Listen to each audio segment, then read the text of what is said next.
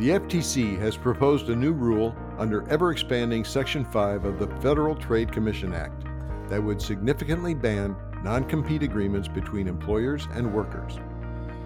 If adopted, the proposed rule would supersede inconsistent state laws and also require employers to rescind certain existing non-compete clauses no later than 180 days after publication of the adopted rule. The FTC also recently filed enforcement actions against 3 companies and multiple executives for imposing non-compete restrictions on workers and obtained voluntary consent decrees, but there was no judicial review. The proposed rule contains a limited exception for certain seller non-competes used in mergers and acquisitions, but still curtails buyers' protections in the deal context. I'm Randall Rubenking, and you are listening to Baker Hosts. On today's episode, Carl Hittinger, Antitrust and Competition Practice National Team Leader, Joyce Ackerbaum Cox, co-leader of Baker Hostetler's Non-Compete and Trade Secrets Practice Team, Margaret Isa Butler, a partner on the Mergers and Acquisitions Team, Brian Harris, co-leader of the firm's Employment and Deal Team, and Tyson Harold, counsel on the Antitrust and Competition Team, discuss what businesses in all industries, as well as private equity and M&A professionals, need to know about these developments. Let's listen in.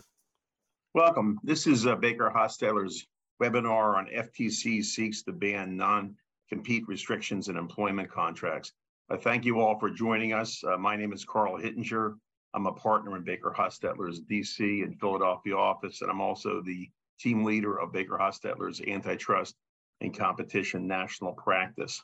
I'd like you to introduce you to some of our panelists today. We'll be talking about various aspects of how this non-compete may impact you if it goes forward. First, we have Joyce Ackerbaum Cox, who's a partner in our Orlando office, and she is co-leader of Baker Hostetler's Non-Compete and Trade Secrets Practice Team.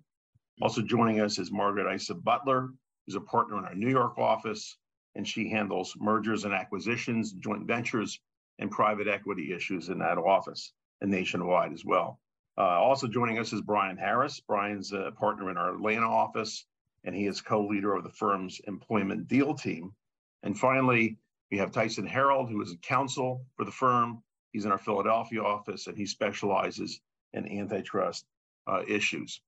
With that, I want to introduce our first panelist who's going to talk about the background on this movement by the FTC, the context of it, and I was thinking that this presentation is really timely because I'm sure all of you saw the State of the Union address by our president. He mentioned specifically antitrust, and he talked about antitrust issues. This is the first time a president has spoken in the State of the Union address about antitrust issues since 1979.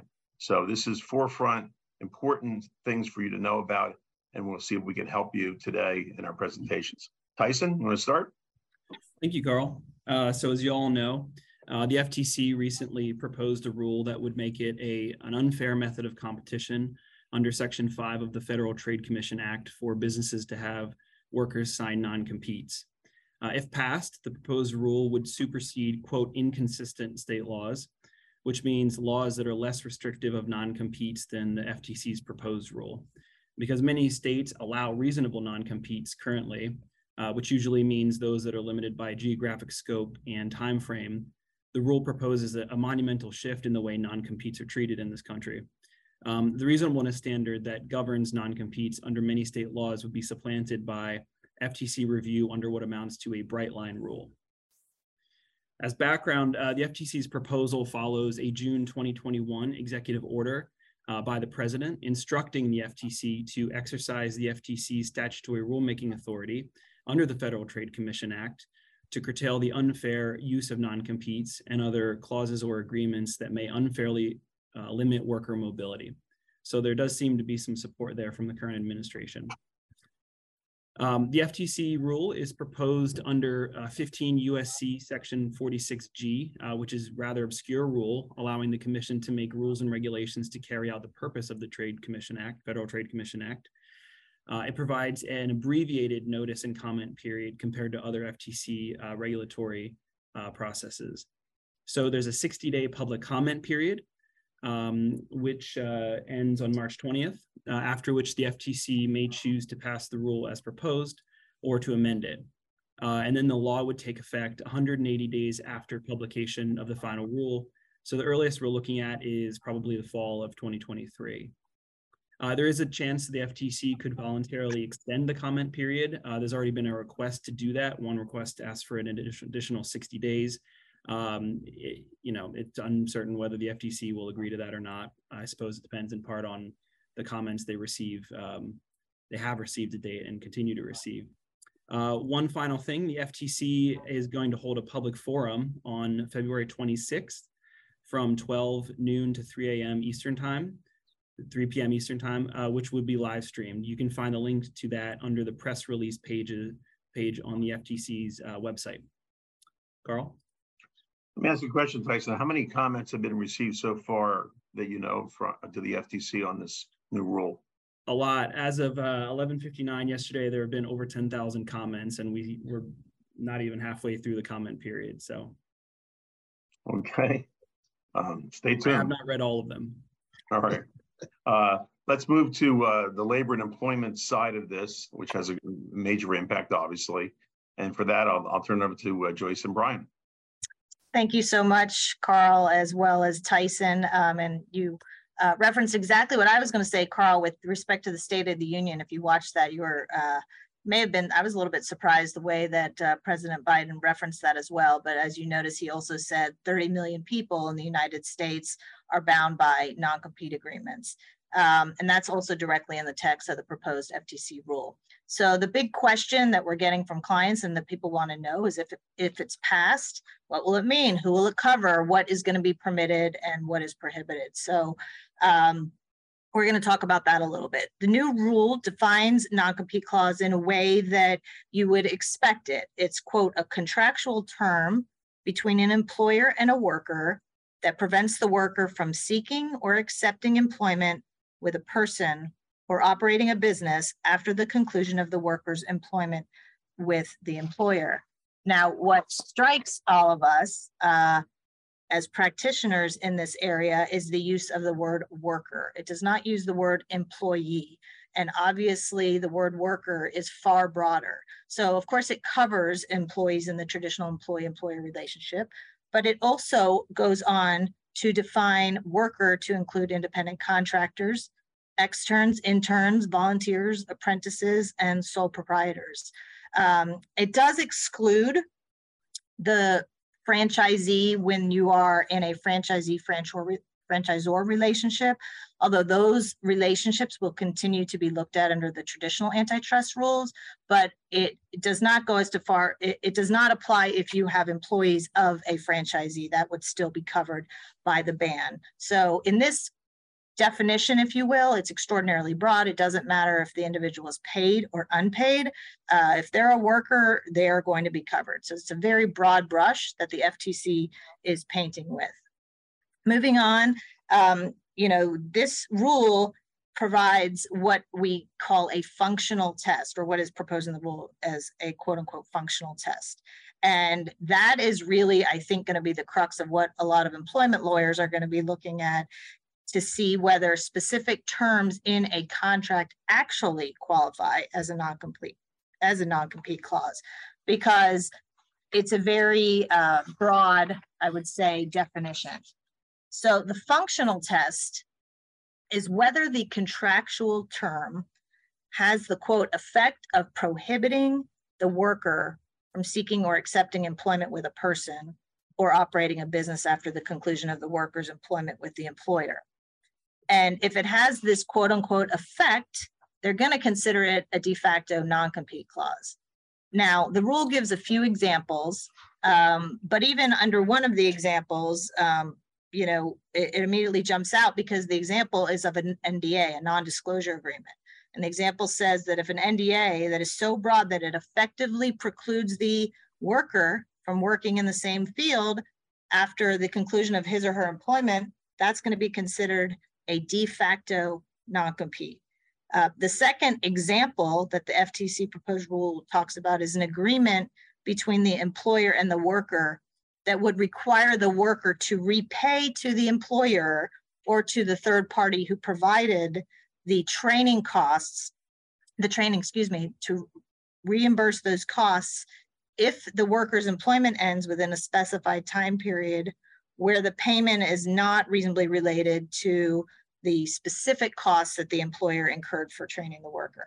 So it only gives these two examples, but when you read further on into the rule and into some of the comments and language surrounding this, general NDAs and non-solicitation agreements should, and I'm going to underline that and put it in caps and bold, should not be covered. But under the broad brush that they're painting with, there's a lot of leeway. And if those clauses impermissibly, in the FTC's opinion, find or prevent an employee from seeking other employment, they may very well be considered de facto non-competes. So we know a lot of you have questions about, what does this do to my NDAs and my non-solicitations, and how do we protect further things? We're going to talk about that a little bit later and give you our thoughts on that. But for now, I'm going to turn it over to my partner, Brian, who's going to talk about what the businesses are going to be required to do if this rule does go into effect. Thank you, Joyce. With that broad definition of non-compete clauses in mind, one of the principal requirements of this rule, if it passes or if it becomes final in its current form, would require all employers who've entered into these non-compete clauses with employees to now rescind those existing non-compete clauses. So not only can you not enter into them going forward, you have to rescind the ones that you've already entered into, presumably already given valuable consideration for. But regardless of how long they've been in place, regardless of the consideration provided, they would have to be rescinded under the rule. The deadline for that rescission is the effective date of the rule, which is 180 days after the final rule is published. And then once you've rescinded, you have to provide notice to your employees, and not just your existing employees, but your former employees who are still subject to these non-compete provisions, that they have been rescinded. And you have to do that within 45 days of the rescission date. So, and if you do provide that notice, you will be deemed to have complied with the rescission requirement itself. So you don't have to do anything really fancy to actually rescind the contract other than provide notice to the employee that it is in fact rescinded.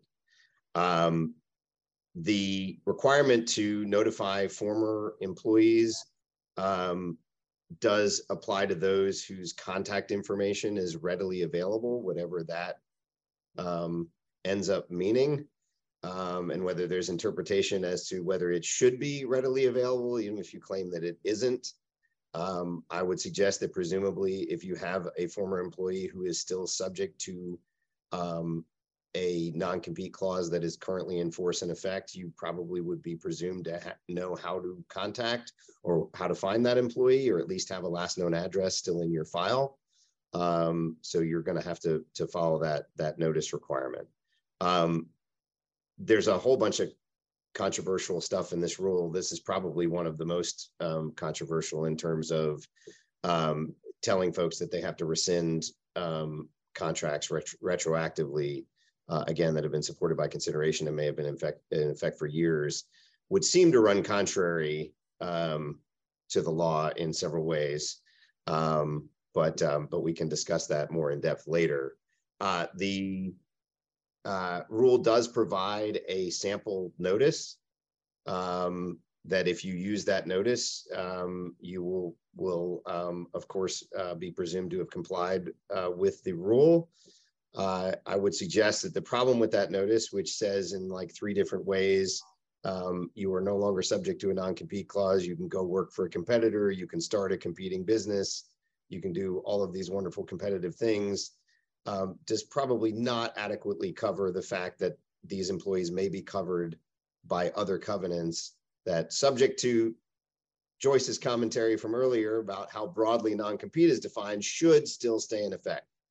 So I would suggest that employers, if they are complying with this notice requirement, and if it does become final, that notices include a reminder that while your non-compete is rescinded, you still can't take our confidential information and trade secrets in violation of an NDA. You still can't solicit customers that you had material contact with in violation of a non-solicit, and so forth and so on. So with that, I will turn it back to Carl and Margaret.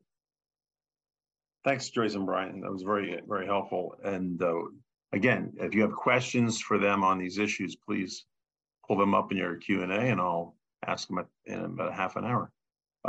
Before I turn it over to Margaret, I want to talk about some of the antitrust issues that may be swirling through your minds about what this means. And before I get to that, I want to talk about the context litigation-wise of what this means.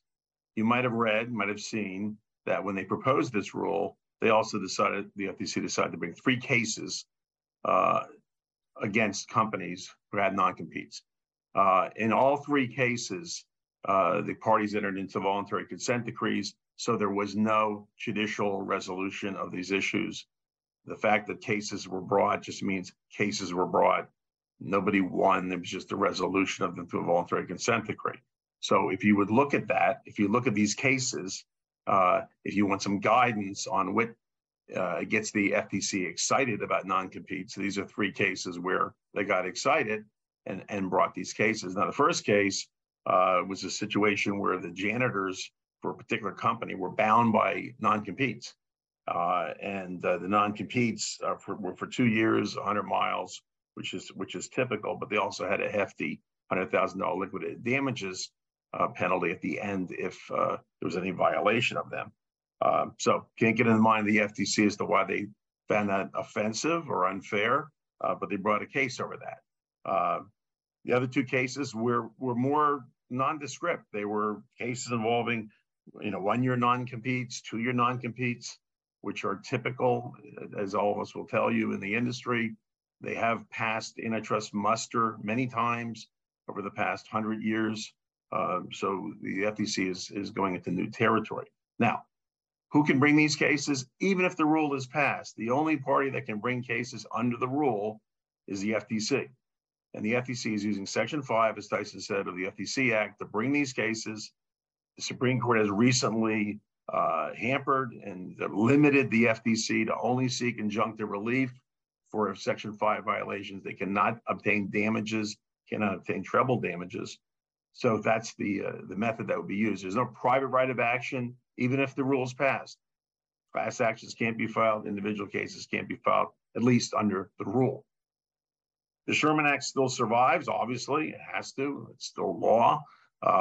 And the Sherman Act has been, for the past 100 years, quite a bit of litigation over what non-competes can say and not say that could be in violation of the antitrust laws.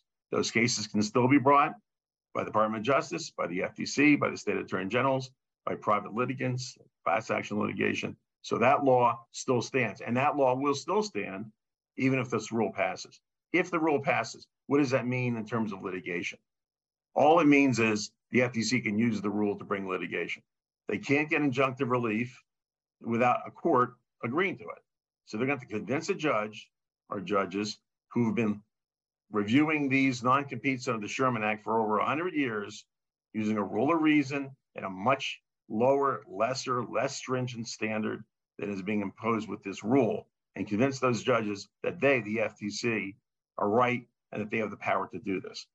Questions already come up about, is there a legal basis for someone to challenge the FTC? Absolutely, plenty of legal basis. First off, the Supreme Court made it quite clear recently in West Virginia versus EPA that agencies are not given the power to just on their own deal with major questions that Congress hasn't authorized them to deal with. So that's first and foremost. Second issue is this rule says we're going to deal with inconsistent state laws. Hold it. It's state laws passed by states. There may be issues involving federalism, commerce, other things that could be challenged on that as well. Plus the fact it could be a major challenge as to whether the FTC even has the power to do this under Section 5. There's never been any litigation clearly defining what the power of the FTC is under Section 5. So that's going to be first and foremost a challenge. So stay tuned. A lot remains to happen, even if the rule passes in terms of litigation and whether there's going to be an antitrust violation. And with that, I want to turn it over to Margaret to talk about some of the mergers and deal issues and equity issues that may come up if this rule goes through. Margaret. Thanks, Carl. So how are we going to address this from a deal perspective, where we normally have our employment colleagues review all the documentation and put in additional documentation in place to protect the value of the business being purchased? Well, I think there's generally good news on the deal side. The rule is very much focused on unfair methods of competition, because that's what the FTC is trying to address. And even though the exception that they included for now is narrow, even in the M&A context, they do admit that the public policy considerations just aren't as clear in the M&A context. It's very difficult to say that the seller of a business is being exploited or coerced into signing a document that is not in their best interest. So with that, I think we will continue to call our employment council partners and make sure that they put in place all the best sorts of belts and suspenders methods of addressing how to protect the value of the business. One thing is, there is an exception, even in the proposed rule, which says that the rule does not cover a non-compete entered by a person who is selling a business entity or otherwise disposing of all of that person's ownership interest in the business entity, or selling substantially all the assets, where the person restricted by the non-compete clause is a, quote, substantial owner or member or partner in that business. And the proposed rule says we're going to use 25% as the threshold for substantial. And already we can see the practical problems with that. Even in kind of a late stage venture company, people who are key to the business could be diluted below 25%. And so those folks aren't covered by the exception. But they do say specifically that in the final rule, they could decide to set this percentage at a different level. And they say, for instance, 50% or 10%. But they make clear that what they're interested in covering here is that you can't have an employee sell back like one share of stock and say, oh, they fit into this exception now. So there's probably room here still in the final rule, especially if people provide smart comments during the comment period for this threshold to be set at a more realistic level. And then there is doing what we always do, right? Well, you can't have a post-employment non-compete, but you can have a garden leave period during which people remain employees, and therefore they're subject to other rules. And senior folks in a deal would have fiduciary duties. And as my colleagues mentioned, restrictive covenants that do not function as de facto non-competes are still allowed. And the proposed rule says that, in fact, the reason they feel okay with this rule is because there are less restrictive means of employers accomplishing some of their goals. So from a deal perspective, I would say the sky is not falling. Just make sure you work closely with counsel to put in place all the other protections that we already put in place. Just be very cognizant of that. For the allowed non-competes, make sure they are compliant with current law, which would still apply. That would not seem to be preempted.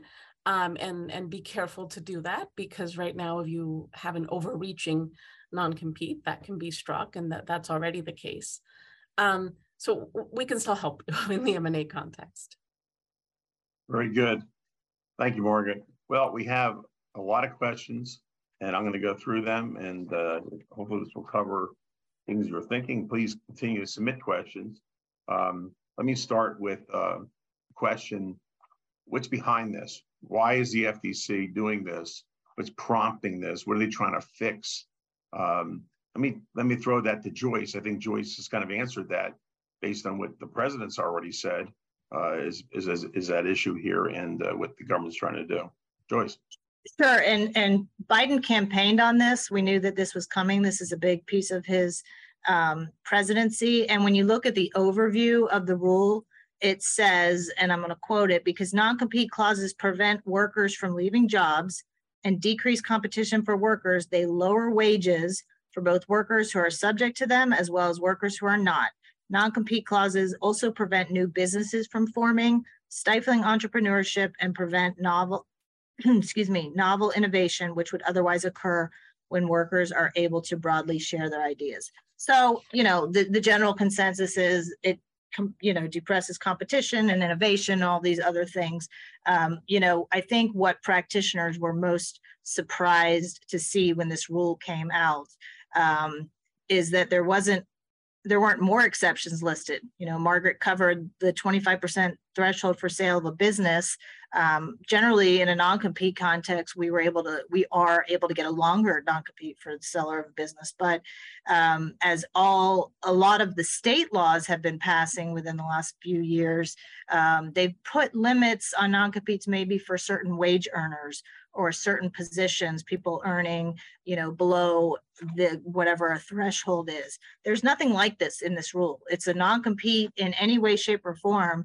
And there's no exceptions for C-suite or high-level executives or anything like that, where those non-competes would continue to be permissible. So I think, I understand, most of the time, most of the clients that come to us, they're not seeking to prevent the janitors from going to a competitor or as President Biden has said, the burger flippers. We're generally concerned with the people who are, holding the confidential information, the trade secrets, the key client relationships, et cetera.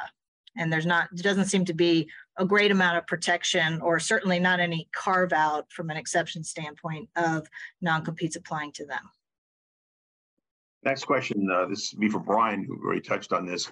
If this rule is passed, as you say, people would have to notify former employees about the rule change. How far back would they have to go? If they've had non-competes for the past 50 years, would they need to go back 50 years? How's that going to work? Well, it's gonna key off of what's actually in effect. In other words, for most non-competes that are put in place under current state law, in any state that permits it, your maximum time period, if it's outside the sale of business context, is going to be about 2 years. So most former employees who've been gone for more than 2 years, even if they signed a non-compete, are no longer going to be subject to that non-compete anyway. So you're probably looking at that period of time where anybody who's subject to it, to a non-compete that's still in force, you would have to notify and say that non-compete is no longer in force. It's been rescinded and you are free to go work for a competitor. So that's the range you're talking about. Okay. Next question is a litigation question. I'll field this one. What impact will this have on pending lawsuits seeking damages for a non-compete? So there's pending cases out there. People are suing under non-compete, seeking damages. I guess the thrust of this question is, if the rule is passed, in whatever form, will that be the law that a judge has to apply in a pending case or in a future case? The answer is no, not generally. It will apply in any case brought by the FTC under the rule. Then it would have to, as I said before, be litigated in a court to get a judge to issue an injunction based upon Section 5 in the Sherman Act, which are going to be at odds. But if there's a pending case that's not been brought by the FTC, it's a private lawsuit between parties, it's pending now or brought in the future, then we go back to, issues under contract law in individual states, go back to antitrust challenges, all going to be litigated in the same way. Now, will the rule or with the FTC's thinking have any sway with a judge? Well, federal judges, look at federal law that impacts them. This rule does not impact them unless the FTC is before them with a case. So I don't know that that's going to have much of an impact. Again, they're going to look at the Sherman Act, which they've been looking at for the past 100 and some years. Next question. Wait, before you move on, Carl, can I make just a follow-up observation to that? I know that this attendee's question was limited to damages, But Right. in the context, a lot of times when people are challenging non-competes or are being challenged, the question is to go after an injunction. And in that analysis of whether or not an injunction is appropriate, one of the generally, again, it depends on where you're located, but one of the threshold questions is whether the non-compete itself violates public policy. And we make that argument all the time, or we hear that argument made all the time. And it's the last prong in a long test. And generally, a lot of courts view it as a throwaway, right? One side says contracts should be upheld, and one side says, no, this violates public policy because it doesn't allow me to go work where I want to work. And so it's not something that's focused on, but I can certainly see going forward that this will heavily be used, whether the person has standing, so to say, so to assert it as a separate cause of action, or whether it should be, remains to be seen. But I think that it will be utilized as an argument that it violates public policy, that it violates what the FTC is trying to do, and that the injunction should be prohibited and or the non-compete should be struck. Very good point. And of course, it gets back to the original question before, which is, what's the public policy? Who passed it? This is the FTC's policy. This is not Congress's policy. It's not even the White House's policy, because if it was the White House's policy, there'd be some legislation that would be proposed to deal with this, not a rulemaking thing. And that gets back to what the Supreme Court said in West Virginia, which is agencies are not supposed to be passing major doctrine rules. That's up to Congress. That's what the separation of powers is all about. So there's going to be a lot of litigation about that, and all these points are very well taken. So the next question is kind of a little broad in terms of what industries are really impacted by this rule. And this person's talking about the insurance industry or medical equipment sales. Can we talk a little bit, Brian and Joyce, about what industries do you think this applies to? Every industry? Are there limitations on it? What do you think? Well, the way the rule is designed, it doesn't distinguish, and nobody is excluded. So, healthcare, technology, manufacturing, sales, retail, everything under the sun is included within the scope of the rule. And non-competes are used in a lot of those industries on a regular basis. They're used in healthcare constantly. They're used in technology constantly. They're used obviously in sales and distribution constantly. So I think it broadly impacts a whole number of industries. Typically, setting aside the senior level employees, which in almost every industry have some, there's fairly common implementation of restrictions. In industries that rely heavily on sales forces, for example, and where revenue is produced by salespeople, there's an awful lot of use of non-competes in addition to non-solicitation and non-disclosure covenants to prevent your best salespeople from going next door and attracting all the business just merely by their presence next door, and to prevent the poaching of your talent by your biggest competitors. So I see a huge impact in industries that rely heavily on sales, for example. It just for one example, but there are numerous ones, and it's hard to narrow it to any particular industry. Okay. Carl, if I could just add something to that. Sure, go ahead, Tyson. Yeah. Because the rule derives from Section 5 of the Federal Trade Commission Act, it would be limited from several industries that the FTC generally doesn't have jurisdiction over. So one that comes to mind is the banking industry. I know there are others as well, but it's really going to, what industries it doesn't apply to is really going to be tied to the FTC's jurisdiction generally. Mm-hmm. That's a good point. That's a good point. Yeah. Section 5 has been used limited in certain industries in a limited way, and that will continue to apply.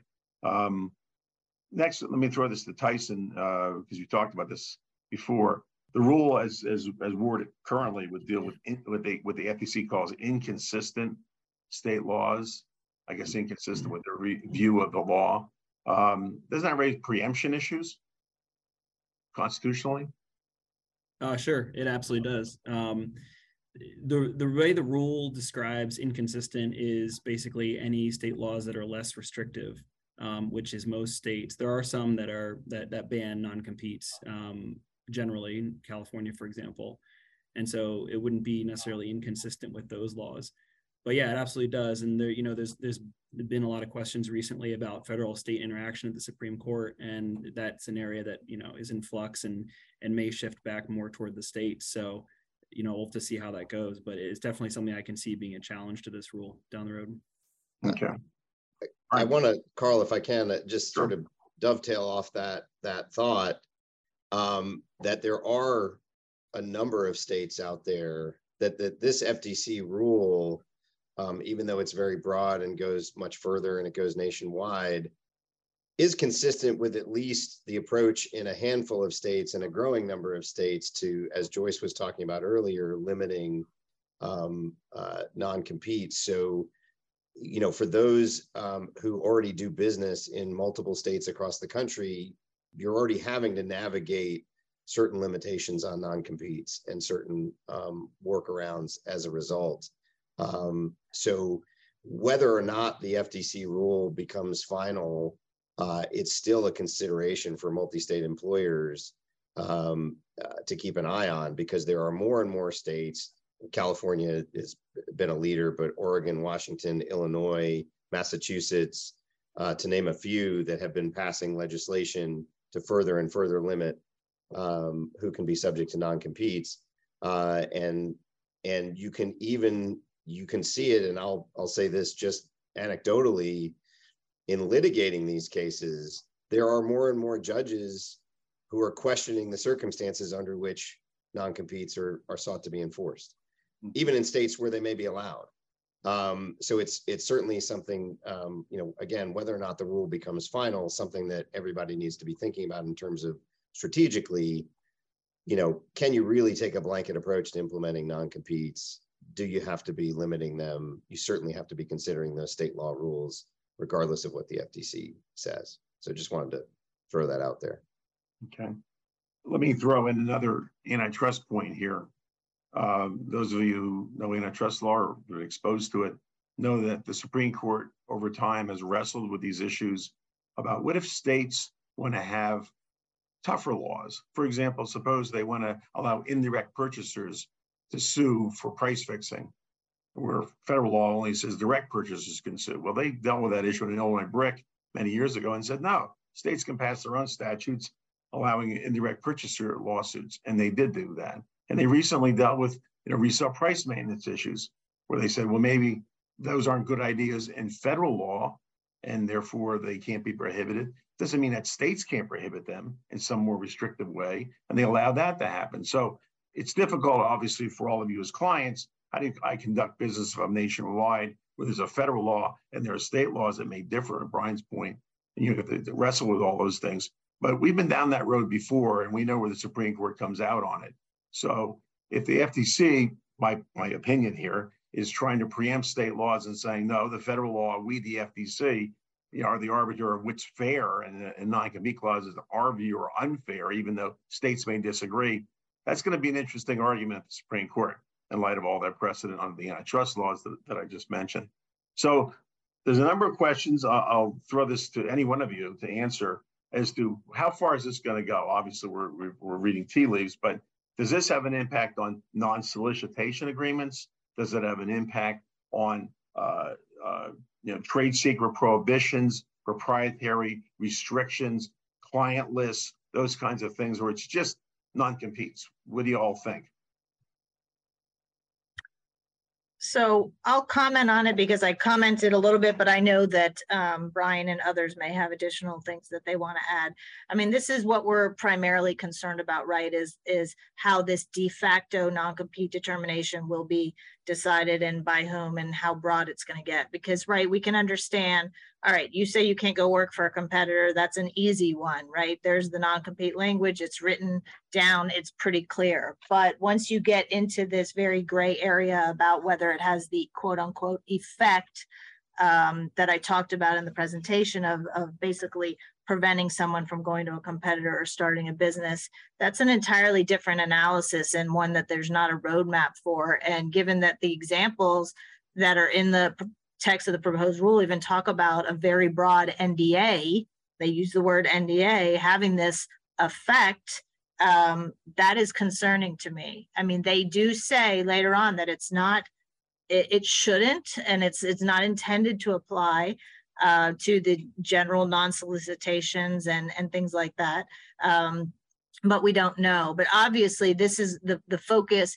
You know, the first thing that comes to mind for the practitioners, or at least from the labor and employment standpoint, and I'll allow Brian to comment, is what are we going to do to protect our critical business assets going forward, right? What are the, right now, for practically all states that allow non-competes, the analysis is what legitimate business interests are we trying to protect? So what are we going to do to protect those legitimate business interests? Well, we're going to really have to put in place some robust NDAs that don't hopefully have the quote unquote effect, some specific, non-solicitation agreements, but we're also going to have to, I mean, you don't have to have an agreement to protect trade secrets. There still are things like the Defend Trade Secrets Act, the Uniform Trade Secrets Act, and other, state laws that are still going to protect things. But I think employers, clients, entities are going to have to pay a lot more attention. If something truly is a trade secret and this goes through, you're not going to be able to rely on the non-compete ban to prevent someone from going to a competitor. And as most people know, the analysis for trade secrets is a lot more in depth. You're going to have to show efforts at maintaining secrecy and things like that, which becomes very difficult when you're dealing with a client list because the internet makes things so broadly available. So I think that we will see a shift. We will see an increase in focus in trade secret litigation, which seems to already have been the case given all these recent state laws over the last 2-3 years. But we're going to need to have, or employers are going to need to kind of tighten up their internal policies with respect to how they are maintaining and keeping track of true trade secrets and other types of confidential information. And Brian, I don't know if you want to add to that. Yeah, to add to a number of great things that Joyce just talked about there. I think it's going to highlight the importance of how those other covenants are implemented and drafted, careful contract drafting, and you're going to get some help from existing case law, existing state law on this, because there are plenty of cases out there and even statutes in certain states that distinguish between what they mean by a non-compete and what they mean by a non-solicit. And why not, like, for example, why a non-solicit of customers may be enforceable where a non-compete isn't, and paying careful attention to those differences and what constitutes an enforceable non-solicit is going to be very, very important. So you're to help elaborate on what I was talking about earlier in the sales example, in the sales industry, obviously there's going to be laser focus on the most important issue in sales, which is protecting customer relationships and using very robust non-solicits that follow the state law on this is what constitutes a permissible non-solicit, that it's, carefully limited to the clients that you actually dealt with while you were working for the employer, ones that you actually had, that you were, you received payment as a result of business done with that customer, or you managed, or you dealt with them, those kind of issues. Careful contract drafting, making sure that you include those covenants in your contracts and pay attention to meeting what the state law standards are for those, so that you can point to the cases and the statutes and say, see, we're tracking exactly what the state has told us. Despite what the FTC might think, we've got a great argument that what we've included is exactly what is permitted under state law and what sets these covenants apart from the non-competes that the FTC is talking about. Okay. Yeah, I just want to add one other comment to that. When we draft non-compete agreements, many times we do so to be very broad, sometimes vague on purpose, so that it is all encompassing, so we can use it depending on the circumstances that may arise when the employee leaves, because we don't always know that. And in many states, as you're aware, the courts can modify or blue pencil, and we rely on that. Or the client say, I'd rather go broad and let's let the court strike it down, right? Or let's let the court limit it. So based on what Brian said, which is a critical point, these very, very broad clauses, this language is not going to fly anymore. We're not going to be able to rely on these languages, even in the current kind of context, if you will. So I think that that is very important for you to look at your existing contracts to see, number one, to make sure that they are complying with the applicable state law. But number two, just as a practical point of advice, if you're not using or going after, if you're an employer that has a bunch of non-competes, make sure that they're properly being applied to the people that actually have the business interest you need to protect. You know, Carl mentioned the janitor or the burger flipper. Those are not who these agreements are designed for. And it gives you a better argument going into, you know, the court that you don't have these from employees at the lowest level all the way up to the CEO. So if you have that right now, where you've just got a very broad array of employees, you're enforcing it or requiring all employees to sign this, that's definitely something that you should pull back on, regardless of what the FTC does. Mm-hmm. Margaret, we have some questions for you. I think I can summarize this a little bit. So you do a deal, you do a merger, you sell a company, part of the assets of that company, the value of that company, or employees, obviously. Non-competes are often a part of the, not so much the deal necessarily, can be, I suppose, but they're part of the company. It's an asset you're buying. You're buying a company that has non-competes, that gives you more value, and you're paying for that. You may be paying a lot of money for that. So this rule goes through, gets passed in some form. All of a sudden, all of those non-competes that you thought were valuable are now in question, okay? How does that impact the deal that was made? Where do you go forward with that if you're in that situation where now you say, hold it, now what do I do? That what I bought isn't really worth what I thought it was worth. Yeah, well, presumably it'll impact price, right? I think that's why the FTC is a little confused maybe still on how it's going to handle things in the M&A context. And yes, whatever the default law is that applies to companies it's just going to apply to that company. So so we believe they're destroying the value of the company, then that will be worth less in an M&A transaction. I think you guys always put in place things that help protect in any event, right? Assignments of invention. And so there are other less restrictive methods that we have of trying to protect the value of the company. And then for the key employees, and that's often who we're concerned with in an M&A transaction, well, if they stay, they can't compete with you, right? So if they're still, for so long as they're still employed with you, they can't compete with you. And so I think it'll be like everything else in a deal, kind of a sausage making process, and we'll put together the best package we can put of protections for deals to be able to happen. Yeah. Now here's a question that goes along with that, and Brian and Joyce jump in on this, which is talking about key employees. You know, key employee has a non-compete. The cases the FTC has brought so far, and the rule doesn't seem to address this issue, weren't cases where there was valuable consideration given for the non-compete. If somebody got a lot of money to sign a non-compete, the key executive, you know, is that good enough to pass muster under this rule? Will that survive, you know, litigation? Or are we just talking about situations where you just impose it and there's no consideration given? What do you think?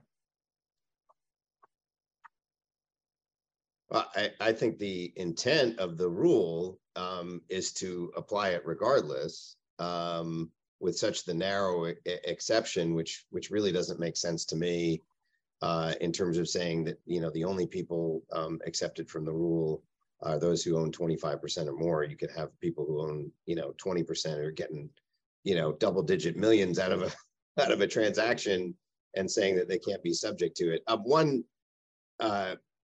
One issue I want to make sure that we clarified, just in case anybody missed it, is that this rule only applies to workers. So to the extent you're talking about somebody who's an owner of a business who's not a service provider in that business, they would not be covered by this rule.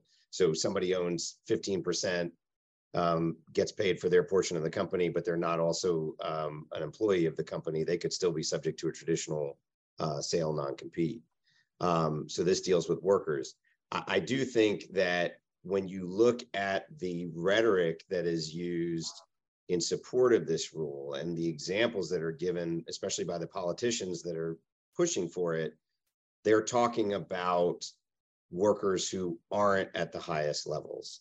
I do think there's going to be a strong push, and you're already seeing it in some of the comments and some of the discussion, to talk about the senior most executives, who typically would be the ones we're talking about in the deal context, who might be asked to sign a broader non-compete because they own a portion of the company, maybe less than 25%, but still a substantial portion.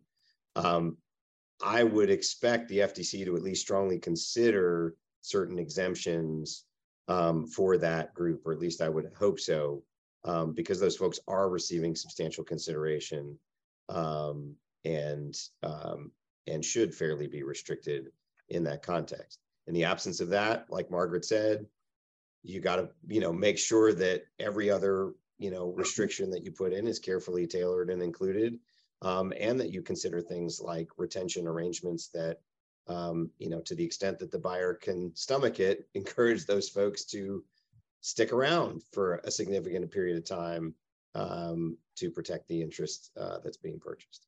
Mm-hmm. And we should also say, if I could add, I should also say the FTC has particularly requested comments on C-suite and high-income individuals. So, they wrote the rule like this, but they are seeking comments on that specifically, which suggests to me that they expect that to be one of the main areas of disagreement and comment. So, we'll see how that plays out. They wrote the rule without that exception. It's hard to believe they didn't know about that ahead of time. We'll see how that plays out. But they seem to understand that that's going to be a big area of pushback. Mm-hmm. And of course, it'll depend, it'll be interesting to see how they split that hair. If they do decide to put in some sort of an exception or an exemption for a C-suite, we're going to have all sorts of arguments and litigation over what is title versus what is functional versus who does what. But yeah, it's an interesting issue about consideration, and we can go through a list of horribles about the things that'll be litigated. But, we oftentimes have employers that are giving employees or workers considerable consideration, particularly in states where continued employment is not considered consideration. Like the great state of Florida where I am, but in other states, they have to give considerable consideration, or even if they don't have to, that ends up being part of the deal that's negotiated. So you can see someone, an executive or an employee getting a very considerable upfront chunk, a signing bonus, something that the employer would argue is, consideration for signing the employment agreement, or and the non-compete is sometimes, contained within that. So, what if I'm not getting the benefit of my bargain? I want to go back and argue and see if there's a way for me to get that back. I can see a host of litigation and whatnot coming out of that issue. Mm-hmm. A question for Tyson on the process here. There's a comment period. People have the ability to comment. What does that mean? What can people do if they're opposed to this? Apparently 10,000 people have already commented. Is it something you submit to the FTC? Do you need to show up? Should you have people from your company be there to talk? How do you envision that process working? It's an online submission, and I've seen any range of comments. I've seen them comment on the effects to your business. I've seen them very critical of the proposed rule, but you can do it online. There's also the workshop that I mentioned, the FTC is going to be holding. I can imagine that there's still slots available, but the FTC did announce that it will allow people to speak at that forum on a first come, first served basis. I'm not sure if there's any kind of filtering process there, if the FTC is going to let anybody do it, or they want to, know what exactly they're going to comment on beforehand. But that's also another way. That's not the formal comment process, but the FTC is, at least it seems, opening the floor in a way that they're not with the normal comment period. So you could also do that. Okay. Number of questions about, does this apply, or would it apply for not-for-profit companies, employers? We all think. Yeah, there's no, as far as I can see, and anybody on the panel can correct me, but I don't see any exception written into the rule based on nonprofit status. So at least as currently drafted, the intent is to cover all employers, whether for-profit or not-for-profit. with the rule and not distinguishing at all between the two. Okay, and another question about, it covers workers, and Joyce has talked about that. Would it cover independent contractors, do you think? That's explicitly written into the proposed rule. It says independent contractors. So the answer to that is yes. But I have an interesting question, maybe for Carl and Tyson, that might be able to answer. What happens at the change of the administration? So if this rule passes under the current administration, the FTC rule, what would the next administration, maybe the same, maybe different, what would they be able to do to the rule? Good question, and I can answer that. This has happened before. I mean, Section 5 was, passed way back in the 1920s when I like to tell this story. Our founder, Newton Baker, was the Secretary of War under President Wilson. He was involved in the creation of the FTC, and the reason this section was passed was to give the FTC the power as an independent agency to stop companies from ripping off the government during the World War I. And Section 5 was broadly worded to cover unfair methods of competition. And so it sat there for years. About 10 years ago, the FTC looked at the rule again and said, you know what, this really should be used more often, and we need to come up with some procedures to do it and some policies on it. And they went through a vigorous debate on it, the current then commissioners, and passed a statement about it. It wasn't a rule, it was a statement, but it was close to a rule. New administration came in, threw that out the window. They didn't like that statement. And so they came up with this new statement, this rule plus a statement that goes along with it that talks about things that they want to prohibit and actions they want to take it. So to answer your question, Joyce, yes, the FTC is an independent body, which of course, is term limits and equally divided between Democrats and Republicans, can change their mind and rescind rules and rescind policy statements going forward, depending on the administration. Of course, while it's in effect, it still applies. And in the antitrust world, each administration inherits the cases of its predecessor, good or bad, and you can't drop a lawsuit. So if the lawsuit's been filed, that can't be easily withdrawn. I think that would be very troublesome to make somebody go through a lawsuit and then pull it away and say, oh, sorry, never mind. That's going to have some ramifications in court. Tyson, you want to add anything to that? Yeah. So as Carl mentioned, the FTC is divided between political parties, and what that usually means is the parties in power that's in power has a majority. It's 3-2. So, it's going to switch 3 to whatever party is in power. And so, yeah, what that means is that the next administration could theoretically decide they don't like the rule and rescind it. And in fact, you did see this rule is not all the commissioners agree with it. There's a dissenting statement of Commissioner Christine Wilson, who's in the minority party part of the commission. And so I think what she's doing is kind of laying the groundwork for a lot of stuff that she says in the rule is probably what you would see in a changing administration rescinding the rule. So. Very good. So another question that's come up is the issue of does this apply to small businesses or just large businesses, or is there any de minimis rules or any out for a company that's very small but needs non-competes in order to survive? Any exception there? No, I mean, I'll just jump in and say no. I mean, that's, one of the striking things about this rule is just how broadly it's drafted and the lack of exceptions of any type that are drafted in there. Even though, as Tyson pointed out earlier, in certain cases, the FTC has recognized that folks might lobby for certain exceptions and has welcomed comment on that.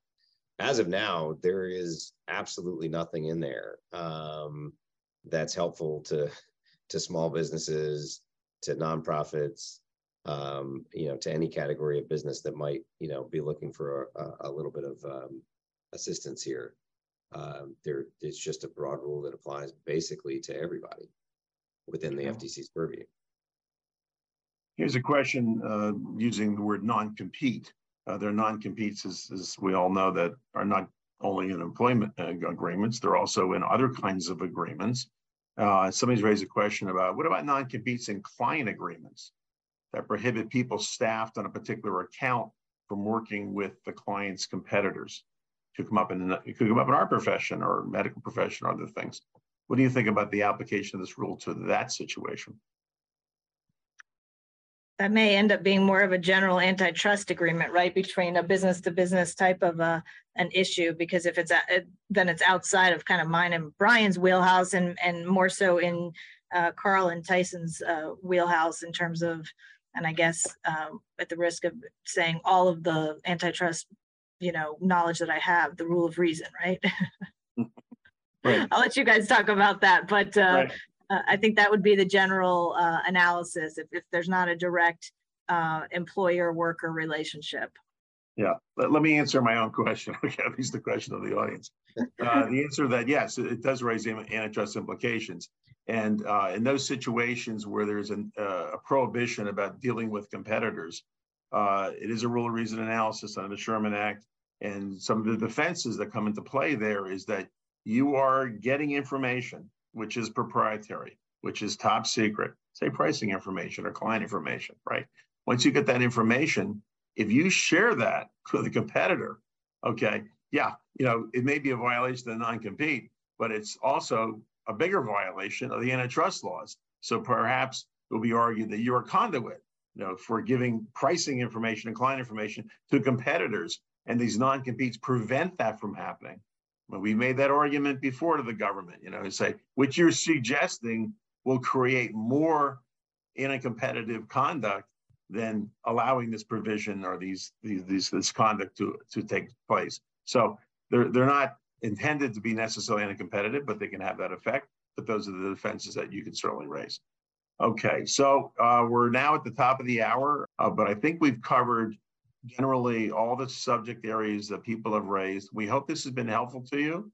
Obviously, if you have more questions or want some more detail on it, so please let us know.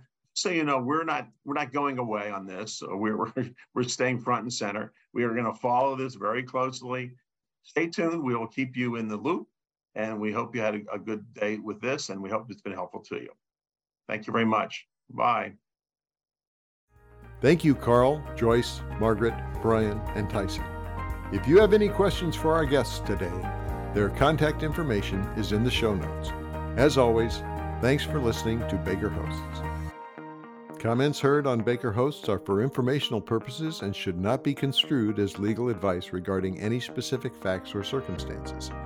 Listeners should not act upon the information provided on Baker Hosts without first consulting with a lawyer directly. The opinions expressed on Baker Hosts are those of participants appearing on the program and do not necessarily reflect those of the firm. For more information about our practices and experience, please visit bakerlaw.com.